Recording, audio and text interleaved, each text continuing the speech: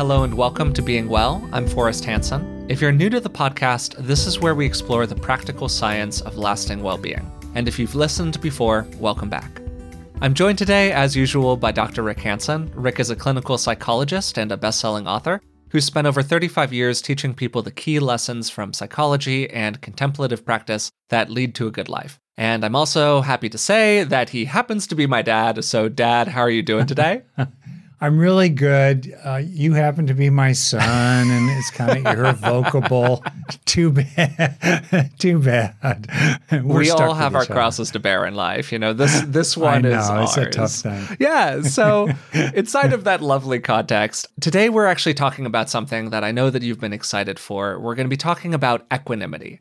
And that's kind of a fancy word for something that we've all been facing this year, which is basically the idea of staying sane in the face of a world that often feels like it's lost its mind a little bit. It's one thing to use some of the tools that we talk about on this podcast when things feel stable and are going kind of good enough, but it's really another to apply them when the world around us feels really threatening. So today, again, we're going to be talking about maintaining our equanimity. Another way to put that maybe is maintaining our composure, our presence of mind, and maybe, hey, if we can pull it off, even our well-being under challenging circumstances. So does that sound good to you? I love this topic because in addition to its practical value, it sits right at the intersection of very cool brain science and very profound ancient wisdom. So I'm looking forward to getting into this with you. Yeah, absolutely. So to kind of start right there and just get some clarity about what we're talking about here, how would you describe equanimity practically? Yeah, a couple different ways. One is to walk evenly over uneven ground. Another kind of poetic sense of equanimity comes from the African-American minister, Howard Thurman, who said, looking out upon the world with quiet eyes. The world itself may be noisy, may be busy, may be really all kinds of ways, but deep inside there's a quiet in the eyes that look at the world. Another definition of equanimity that's near to my experience, having sailed some as a very inept sailor who actually capsized a sailboat he was learning on. Truly. One of your finer moments. One of my finer moments, I flipped the boat over. In part because it did not have a keel. Mm-hmm. And sailboats that have a keel are able to manage the waves that come toward the ship or boat and keep on going out into the deep, dark blue. And I think of the development of equanimity, the cultivation of it, is like deepening the keel in your personal sailboat. So that, the waves of life come, but they don't capsize you. And also because you know that you have a kind of unshakable, resilient well-being in your core that's innate to you because you've acquired it over time, you then can become more confident going out and facing opportunities, facing new challenges, daring greatly, as Brené Brown puts it, and sailing the deep, dark blue. So you've talked about it kind of generally or using sort of artistic or metaphorical language so far. Yeah. Inside of the brain, to maybe ask a clunky question, how does equanimity happen? How would you describe it cognitively? Oh, yeah. Inquiring minds would like to know. Well, I want to get to that by first describing it in a little more precise and granular way, psychologically, and then we'll map that mental description to plausible underlying neural factors. So moment by moment by moment, we are having experiences and stimuli are bearing down upon us, and in response to them, we have a sense of what's called their hedonic tone as pleasant, unpleasant, or neither pleasant nor unpleasant. This is also very central to Buddhist psychology and the Buddhist teachings about what's translated often as the feeling tone of experience, although it's not about emotion per se. It's really a hedonic tone.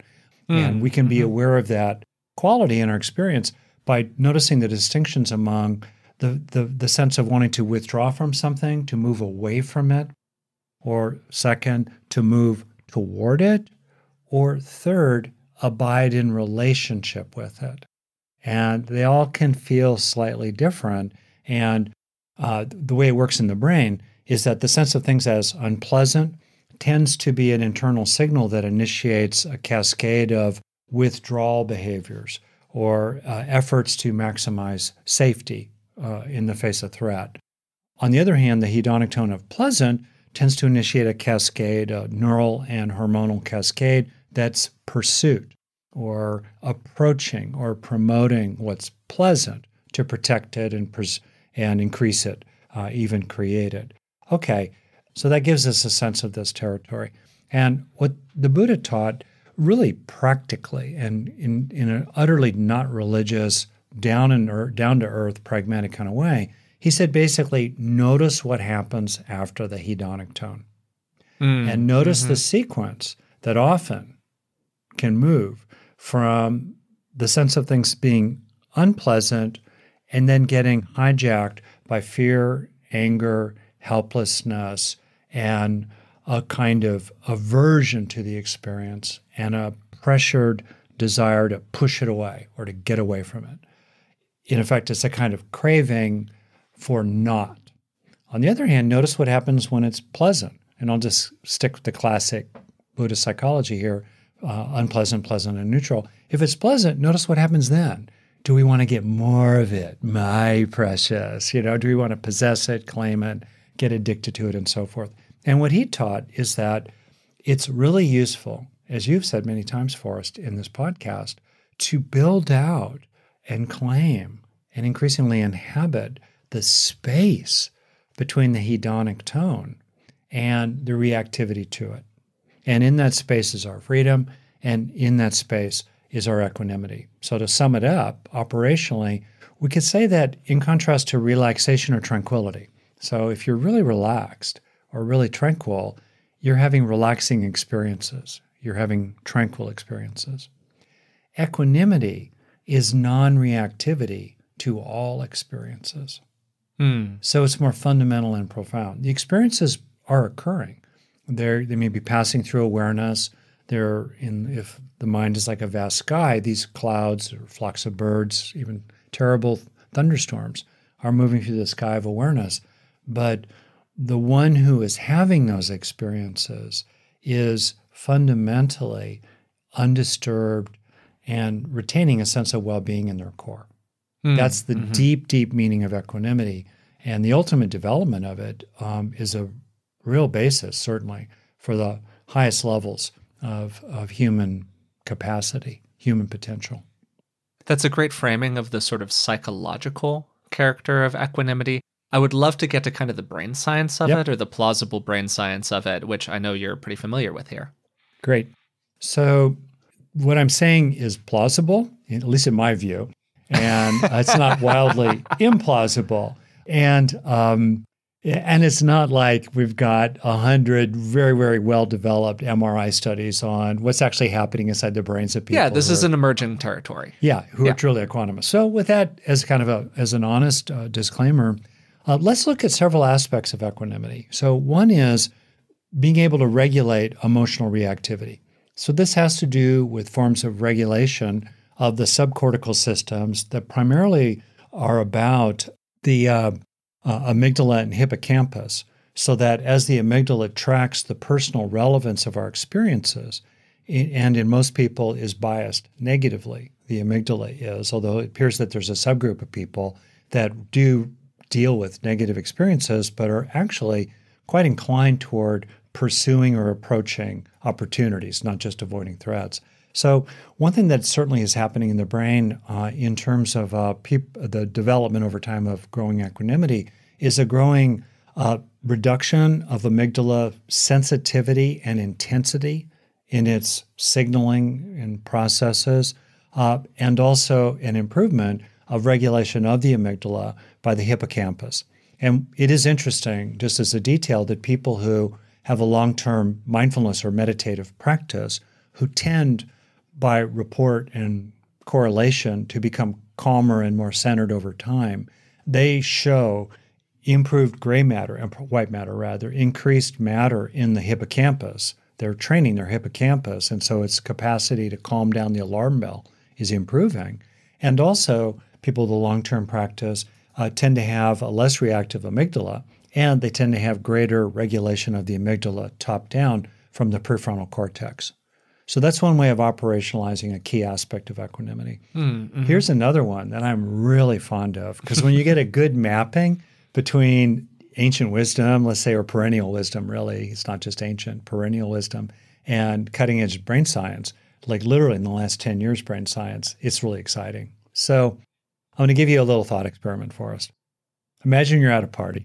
And you're with friends, and I know you like to cook. It's true. An excellent. People should know you are quite an extremely good cook. Oh, thank you, Dad. Nuance in your discernment. So now you have this meal, and let's say you're on the receiving end of the food. You go to someone's house, and it's an incredible meal, and you're unbelievably stuffed. And then they bring out the dessert.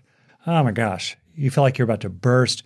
They bring out the first dessert. You like it a lot. You love it. You know, they say, "Do you want my second dessert? I have this whole other really great dessert." I'm starting to get full, man. I don't know. Yeah, you're starting to get satiated. But you say, "Okay, I'll try it. Okay, fine." And then they bring out a third dessert, and they say, "Please eat it." No, I'm stuffed. Maxed. They whip out a spoonful of it, put it on your lips, and they ask you, "Do you like it?" You say, "Yeah, I like it. It tastes great." "Do you want it?" "No, I'm full." So we see right there this inherent decoupling or potential decoupling of liking and wanting. And it could be valenced the other ways. We can find certain things to be unpleasant, but we're not bothered by them. We're not hijacked by this intense desire, this aversion to them, and it wants to push them away. So we see this differentiation of liking and wanting. Just to say really quickly, this is a very important distinction that you're drawing here. It's really fundamental to both psychology and human behavior. Exactly. Yeah. And how to live in a world of pleasures wisely, enjoying without getting caught up in the pitfalls of craving. You know, there's a proverb that says that liking without wanting is heaven, wanting without liking is hell. And so how can we, and if you think also to go back to that space between, in this case, let's say the pleasantness of the hedonic tone that naturally fosters liking, fine. That's really different from the movement into wanting in the problematic sense of drivenness, addiction, possessiveness, and so forth.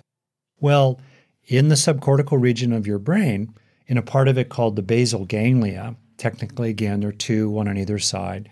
This is an ancient part of the brain that we do share with advanced reptiles like crocodiles, but it's really goes back 200 plus million years in its origins. It's a center of our motivational systems in the brain. And there's a little section in it that is called either the ventral, which means lower striatum, or it's called the nucleus accumbens, two words for the same place. In that little small part of the brain are distinct, anatomically distinct, and functionally distinct little nodes. Imagine ballpark, cubic millimeters of tissue in which are packed hundreds of thousands of synapses, ballpark. And there are distinct nodes that do liking for or liking not, and two other distinct nodes that do wanting for or wanting not. We see right there, baked into a very deep structure in our own brain, this distinction between liking and wanting. And equanimity is living in liking or disliking without being swept away into problematic forms of wanting. That's a great way to frame it. To kind of flip the script on us a little bit and have you be Captain Top-Down Rationality and me wander toward other ways of thinking about these things. Equanimity is actually considered one of the 4 key virtues in Buddhism. And when I'm referring to Buddhism here, there's an important distinction to be made, I think, between the kind of more philosophical approaches of it and the more religious approaches of it. Yeah. I'm going to stay kind of in the philosophical territory because that's where I traffic more personally. And there are actually 2 translations of the word for equanimity in Buddhism. The first essentially means the ability to see without being caught by what it is that we see. Yeah. Then the second can be translated something along the lines of to stand in the middle of all of this. And I think that those are 2 really wonderful translations that summarize kind of everything that we've said here in a really tidy way. I am so glad you brought that up for us. And I think by when you said philosophical, you probably mean more broadly secular, because Sure, a lot of yeah, what you're speaking totally. to, is very experiential and psychological, Yep, but it's absolutely. not inherently religious in any way. It's not the property of any tradition inherently. And implicit in both of those is freedom. Yeah, totally. Yeah. And so for me, equanimity, to kind of summarize this surprisingly long introduction that we've done here, but I'm really glad that we did it in a very tidy way. I do think equanimity is really about having emotional freedom. It's about being at choice instead of at effect, the things that we choose to allow to infiltrate the mind and remain. To use, again, the language of Buddhism, which I'm leaning on heavily as a crutch during this episode, apparently, versus the things that we let just kind of slide on by without swinging at that pitch. And I think that this whole conversation gets to a common question around this territory. This is one that we've responded to pretty frequently during similar episodes, so I don't want to spend too much time here. But to ask the questions, it's basically, is it inappropriate to have equanimity among challenging circumstances? Or maybe to put it even more strongly, is equanimity kind of a privileged idea? Does it support oppression by moving people toward not taking action to change the negative things in their life? Is it something that it's really easy for, say, two white men to talk about, but a little bit more challenging for two not white men to talk about? Or whatever else? What's kind of your thinking on that? Well, first, that it's an extremely important question and a very understandable and legitimate one. I would make the point first that pragmatically, the more disruptive and challenging and oppressive a person's world is, or the more that they're dealing with invasive physical pains or illness in their own body, or the residues of psychological material, maybe from a trauma history, the bigger the waves, the deeper the keel. So the more important it is to develop equanimity. You can get away with very little equanimity if you're born on third base and claim that you hit a triple. Yeah, totally. Right? It's the people who are struggling upstream every day just to get to an at bat in the face of pitchers and others who are cheating all the time to try to hurt them. So people who are least privileged have the greatest need, actually, for equanimity. Second, I would say that every life is challenging in its own way, and we all will face the challenge of losing those we love and eventually exiting our own fleshy existence from this mortal coil eventually. And so we all need equanimity. It's for everybody, really. Now, it is true that equanimity itself is, in my view, morally neutral. And I think it's very important for people who train in these ways to appreciate that and not just take the easy way out and somehow assume that their cultivation of mindfulness or their cultivation, let's say, of equanimity will itself warm their heart or move them into a moral response to the suffering of the world. And that's where, certainly in the Buddhist tradition, and I think you'll find many similar things, including in secular humanism and also in other spiritual traditions, this coming together of compassion and equanimity. Equanimity is fostered in part by wisdom. It's one of the other factors that we could talk about maybe neurologically that supports equanimity. So, the jewel in the lotus could be understood as compassion and wisdom together, compassion and equanimity together. But it's the two together that are really important. And yes, sure, someone could use their equanimous powers, their superpowers of equanimity to avoid being upset about the world. And I think it is true that sometimes people do use it as a spiritual bypass. John Wellwood coined that term and, bless his memory. And I think it's possible, but it's not inherent. And if anything, in a funny kind of way, I know this personally, as you develop your equanimity, and we can see this in people like the Dalai Lama, as you develop your equanimity, you actually become more emotionally available to the world. Yeah, totally. Because you're not going to be overwhelmed and invaded and flooded and consumed by it. So actually, deepening in your personal equanimity supports the opening of your heart and also enables you to fight the good fight, right? The good trouble that John Lewis, bless his memory too, talked about. Yeah, absolutely. And to put it kind of simply, we support action in the world by supporting ourselves. Very good. And this is something that we've talked about over and over again on the podcast. If you are worn down, worn out, flooded, overwhelmed, whatever, it's pretty unlikely that you're going to be in much of a position to contribute positively to the needs of those around you. Or at the very least, it's going to be a lot harder and you're probably eventually going to burn out. And burnout doesn't really help anyone. To offer another clarification that's maybe useful here, you were talking about the hedonic tone earlier, and I think that that's actually a great way to think about this as well. Because equanimity is not ignoring the hedonic tone of an experience. It is not saying that an unpleasant experience is in fact okay. That's gaslighting. That's a totally different thing. That's not equanimity at all. That's somebody trying to deceive you.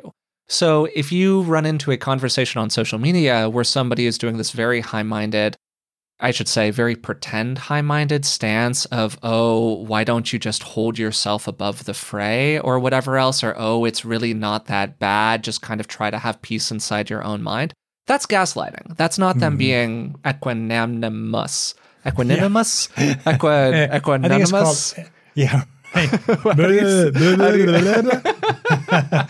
do you say that? I don't know. Whatever it is. Equanimous. Equanimous. Sorry, my bad. Yeah, equanimous. That's not them being equanimous. Anyways, that's, I think, a really, really important distinction here. You know, it reminds me of a book that I've talked a little bit about. I think it's titled Who Lives, Who Dies? And it's about stories of survival under extreme circumstances, one kind or another.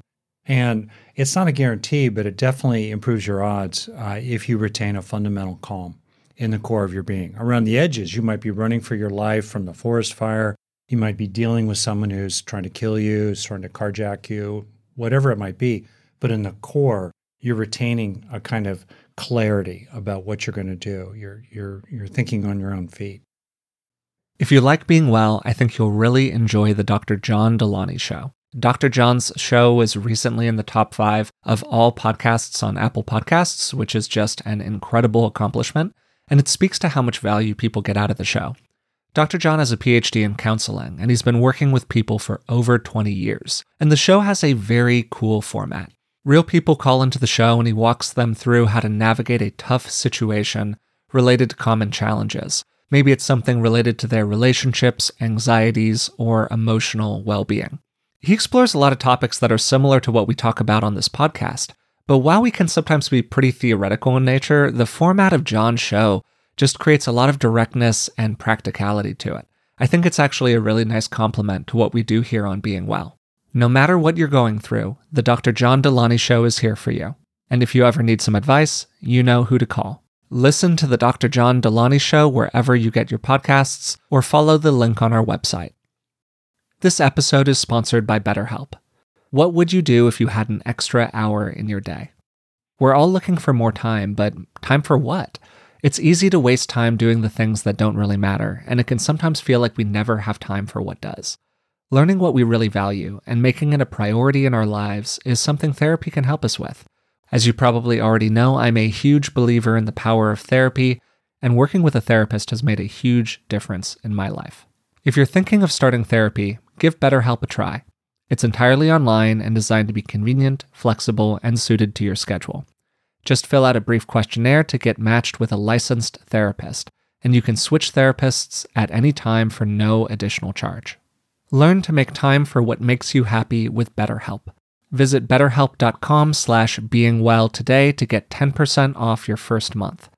That's BetterHelp, HELP.com/beingwell. As somebody who's really struggled with skin issues like acne over the course of my life, I know just how great it is to not stress about what's going on with your skin. That's why I'm excited to tell you about today's sponsor, OneSkin. Their products make it easy to keep your skin healthy while looking and feeling your best. No complicated routine, no multi-step protocols, just simple, scientifically validated solutions. The secret is OneSkin's proprietary OS01 peptide. It's the first ingredient proven to work with the aging cells that cause lines, wrinkles, and thinning skin. And as somebody who's used plenty of complicated routines in the past, I love the simplicity of using their OS01 face topical peptide. Just cleanse, pat your skin dry, and apply it twice daily. Get started today with 15% off using code BEINGWELL at oneskin.co.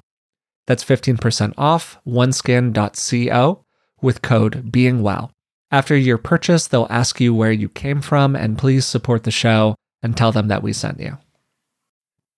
I think that's great context. And to move from some of that context that we've offered so far around equanimity and to practice what to do about it. When I was a kid, I was really fair by nature, possibly to a fault. I don't necessarily say this as a good thing. I was the kind of kid who got really shocked and, kind of probably more bent out of shape than I needed to get, to be honest about it, when I saw somebody cheating or breaking the rules in soft ways or doing things that just felt kind of unfair to me. And it made me really, really mad. Right now, it feels like there are a lot of people who are having that experience. And I think that there are some ways where the intensity of this last year has laid out the many unfairnesses of the world in a lot of different arenas very starkly. Yeah. And I know that you personally, Dad, have often really struggled with this feeling like the world is unfair and things aren't going the way they should be going, and why aren't the people who are doing bad things being punished for the bad things that they're doing, and so on and so on and so on. And this raises a key question. Maintaining equanimity during that experience is a hard thing to do. So how have you personally dealt with that?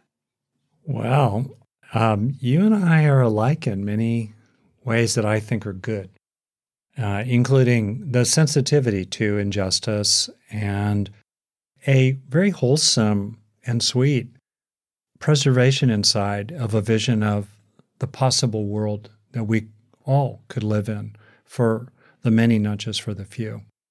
And a longing to have that kind of world, a longing for a just world. And I suspect that many other people can relate to these feelings. And you're exactly right. How can we retain a certain equanimity in the face of enormous injustice? And this is where I think a few things are really helpful to understand. First, equanimity does not exclude compassion or outrage. These are experiences. They're arising in the mind. Now, the question is, what's our relationship to the compassion or the outrage? Are we getting exhausted by our compassion? Are we being overwhelmed and incapacitated by the outrage? Or do we retain a fundamental disidentification? We're stepping back a little bit from those experiences and we're having them, which is distinct from being them. And that space of separation, in my view, is at least 50% of what mental health and spiritual practice broadly is all about, minimally. So if you get just that separation, you're half the way home, just right there. So that's very important. You can still have a normal human response. I remember this conversation I had with the teacher Sylvia Borstein like 25 years ago when I first started sitting retreats. She said essentially that she would never want to have a heart so equanimous that she would not sorrow at the suffering of others. So we could still have that reaction to things. We can also preserve our discernment. Equanimity does not mean giving up our discernment of what are the facts, what are lies about facts, who tells the truth about facts, and so forth and so forth. You retain your discernment. You see what you see, and you value what you value, and you plan what you plan. While with a growing equanimity, you kind of build out a space inside of inner freedom. A good definition of equanimity as well is to expand the range of experiences in which we are free. It's easy to be equanimous about getting a foot massage while people are praising you. It's harder to be equanimous when your back hurts or when someone has been mean to you or something terrible has happened in your country. So we're building out the range of experiences. And that, to me, is a realistic aspiration. We're just building out that range over time. What do you think? I do have a question coming out of all that, which is, that's a very kind of top-down, comprehensive way to think about it in terms of the way we think about experiences, maybe thinking about them as disidentifying from them, something that you said earlier, I feel angry, not I am angry. And I do think that that's a really important distinction. How do you move into that, though, practically? How do you relate to an experience that you're having in the moment? So in the moment, you feel that something has happened that shakes your equanimity. You perceive something as being unfair that comes up on the news. You have an interaction with somebody else that feels kind of crappy, whatever it is. And you have that initial experience, right? That experience of, ugh, whatever. How do you go from, into this feels bad, but I am not bad, to maybe put it a certain kind of way? Or this feels bad, but I'm not going to allow it to take me in a bad direction. Right. So there's what you do in the moment, okay? And then there's also how we train ourselves for the next moment. As you know, I think of the development of equanimity as something that can occur in particular through four ways to develop equanimity, including about the times in which we live. With regard to what you do in the moment, I think one of the major things is to slow it down. Slow it down. Slow down the subcortical processes in your brain that are just ready to hijack you and give your more modern neocortex time to come online, to form a wider view, to have perspective, to reserve your rights, to be judicious, to figure out what you're going to do, to get your ducks in a row before you move in, let's say. Slow it down. That's so helpful. Really slow it down. And then with regard to more of a long term, it's really interesting that if you think of it, anti-equanimity involves an invasive sense of needs unmet, which then initiates a drive response, which could be called craving in the traditional language of Buddhism.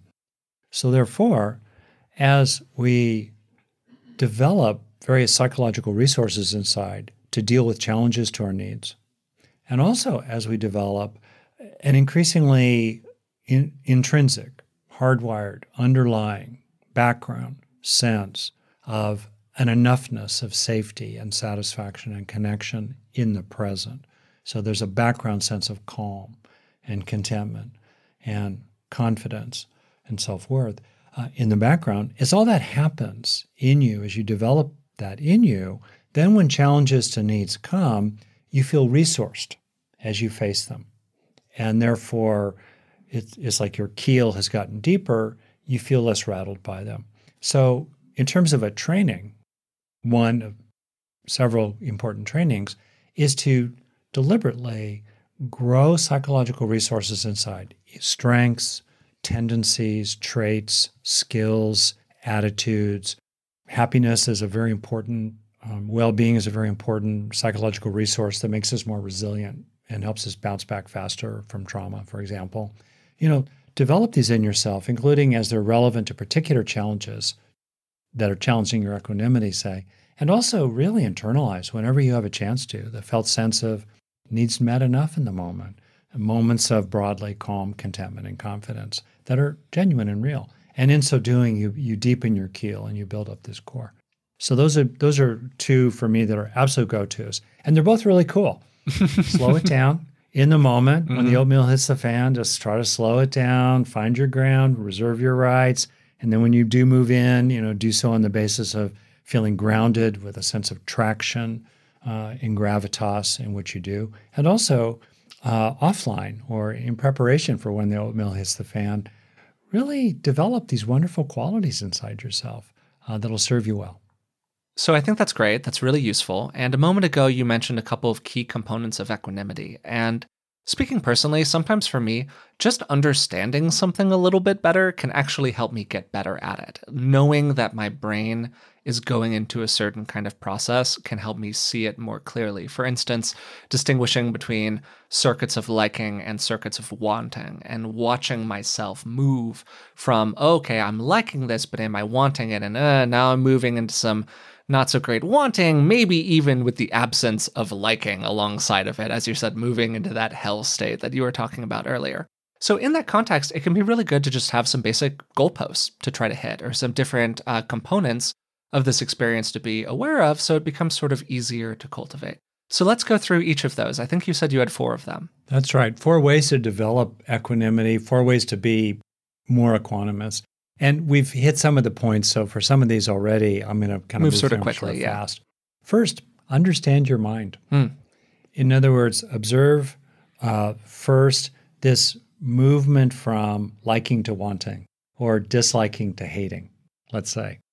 Observe that process. It's natural. It's very effective. It's designed by Mother Nature to keep her little babies alive back in Jurassic Park. It's very effective, but it can hijack you and sweep you away.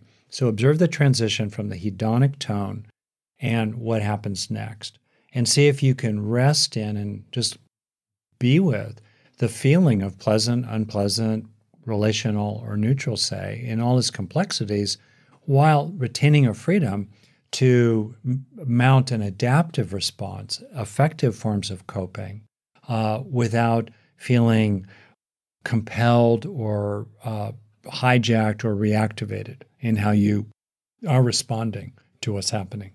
So understand that. That's very useful. There's no replacement for that. And then, frankly, for those for whom it's their cup of tea, and I recommend it, it starts conceptually, but it becomes more experiential. You deepen in terms of understanding your mind in the recognition of the foamy insubstantiality, the cloud-likeness of all experiences. So they feel increasingly less weighty. They feel more fluid, more compounded, and increasingly ownerless. They are occurring, and it's perfectly fine to have preferences, to encourage more happy experiences and withdraw fuel from unhappy experiences so they occur less often. Perfectly fine to do that. While meanwhile, recognizing their, in the technical sense, their emptiness. It doesn't mean our experiences are void, that they don't exist. They exist emptily. That movement, which can be observed very directly, just think of anything. You look at a cup or you hear a sound, and then if you were to slow that experience down or do a quick instant replay on it, you would recognize that, oh yeah, those three characteristics are found in all experiences of transience. They're all changing. Even if they're fairly stable, there's a dynamism in them that maps to the underlying metabolic dynamism in the tissues in the nervous system that are supporting, that are the physical basis for these mental experiences. You can also recognize that they're made of many parts. It's like many threads in the tapestry of consciousness, and that they occur based on all kinds of factors that extend out into life altogether, into evolution, and back into deep time. That supports equanimity. So first, understand your mind. Second, really manage aversion. We have a negativity bias. It is really easy to get hijacked by not liking things, hijacked by fear, anger, disgust, exasperation, our righteous position about others. I just watch my mind, how it's almost like a cascade. You know, somebody does something, then there's the feeling tone of it, which let's say is that I felt mistreated by them. And then really quickly is this elaborate case against them that just starts growing in my mind like weeds in the backyard of this righteous case against the other person. So be very careful about aversion. Really manage it in ourselves. It's one thing to not like stuff. It's one thing to experience it as unpleasant. It's another thing to move into hatred for it. And I think that's very relevant these days in the wider world to observe, for example, how the longing for justice can become a craving for vengeance. Or to observe how the sense of concern that you can't do anything about becomes a sense of being dispirited and immobilized. And you might as well just give up. Be really careful about that at all scales. Really manage aversion. And managing it means being mindful of it in real time. And then over time, certainly also coping outwardly. It supports equanimity to fix the leaking faucet that's keeping you awake at night, or to talk to your neighbor about doing something about their dog that barks all night long that doesn't let you sleep. I mean, equanimity is no replacement for effective action out in the world. And actually, effective action can support equanimity. It really can, because you take care of stuff and you know it's done and it doesn't bother you anymore. Sure, let's do that. It scaled up too, obviously at the level of public policy. So that's the second thing, manage aversion. And that then leads to the third suggestion I have, which does also help to manage aversion: grow the good. I spoke of this already. grow good resources inside yourself, strengths of different kinds, grit, determination. You and I wrote the wonderful book, Resilient, which a lot of people honestly have appreciated. Great plug, Dad. Yeah. Yeah, 12 strengths. Confidence, motivation, intimacy, generosity. Yeah, we spent a whole year aspiration. doing episodes on that. That was basically the start of this podcast. That's right.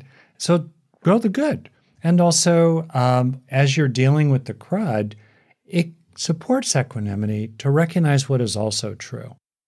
What's also true? So you're aware of this person who has mistreated you, or you think is a jerk, or maybe they're a political figure, you think they're a really horrible jerk, okay. Alongside that, okay, acknowledging all that's true about that, what else is true? Who are the people, as Mr. Rogers' mother famously told him, who are helping? Who are the helpers? Alongside the people who are the hurters, at least as you see it. So who else is trying to be constructive? Who else is trying to do the right thing? Who else is just getting stuff done? What is the good inside you that is untouched by different emotional reactions you might have? What are the possibilities that are realistic for you or for others in the future that are not inherently thwarted by what's happening currently in the world, right? Turn to the good and grow the good. That really fosters equanimity, including in the ways I described about hardwiring the felt sense of calm, contentment, and confidence as building up this kind of deep residue inside of unshakable well-being. And then the last thing, the fourth, if you will, is find what endures.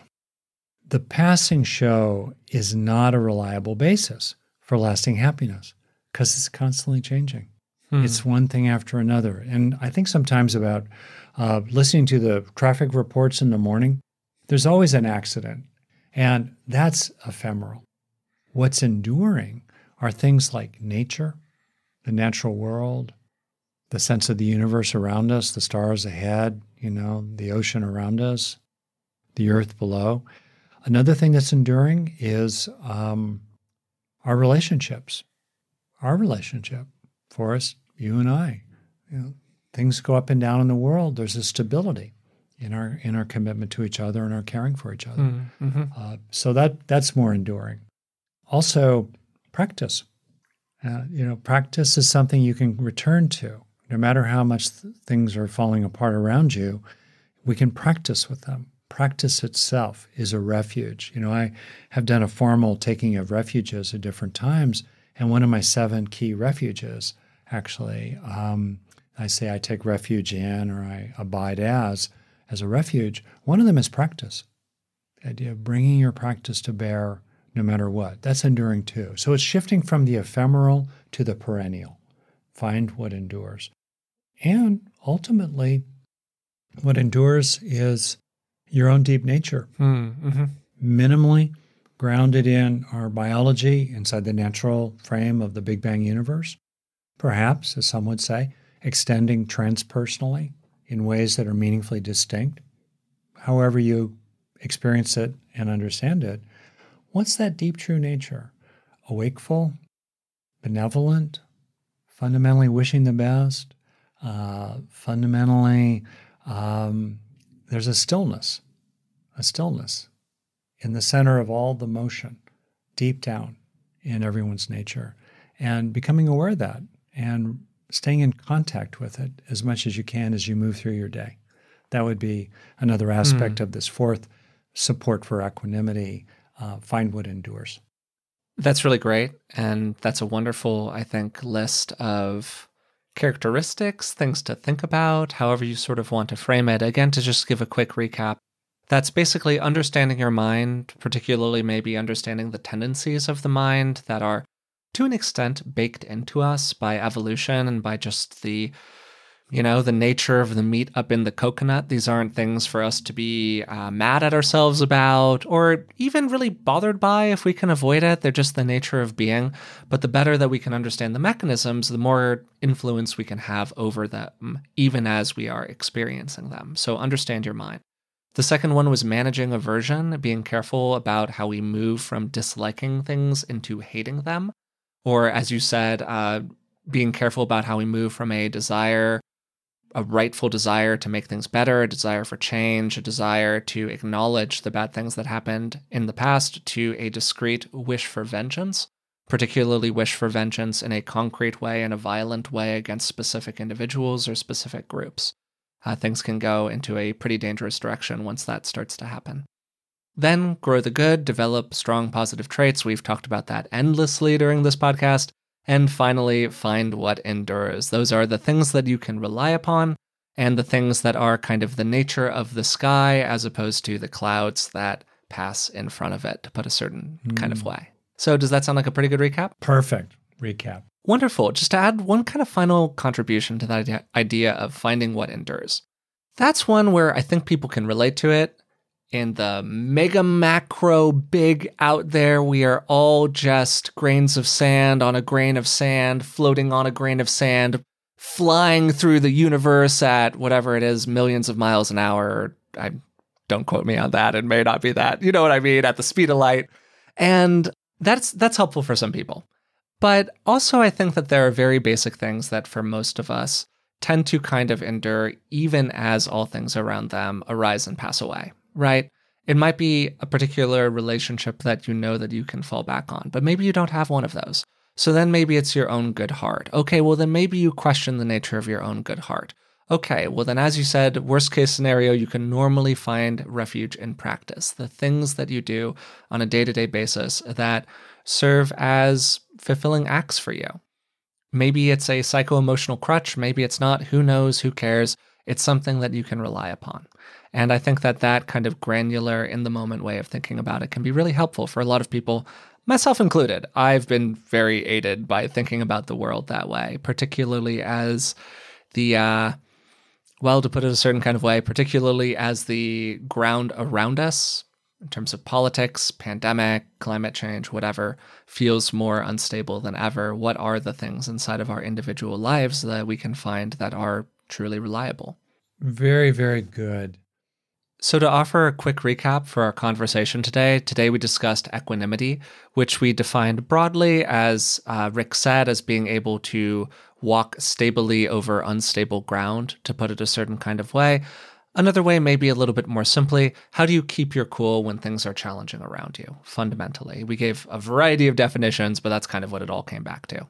We then responded to some common critiques of equanimity, including framing it not as, to be frank, gaslighting of various forms where people dismiss reasonable, understandable critiques or experiences that people have about the unfairness of the world, the horrible things that happen within it, and instead focused on equanimity as a way where it actually supports good action out in the world. By filling ourselves up, by maintaining our own mental health, we're more likely to be at action and able to help other people do the same thing.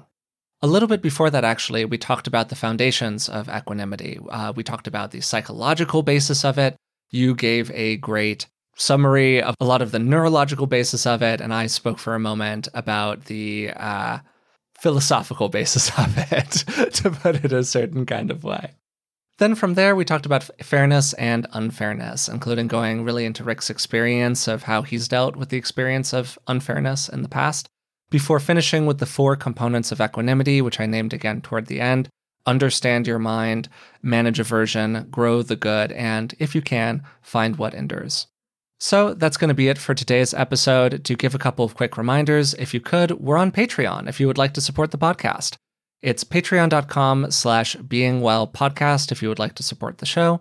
Also, if you've been enjoying it, please take the time to leave a rating and a positive review, subscribe to it through the platform of your choice, and hey, maybe even tell a friend. It really does help us out. So again, until next time, thanks for listening.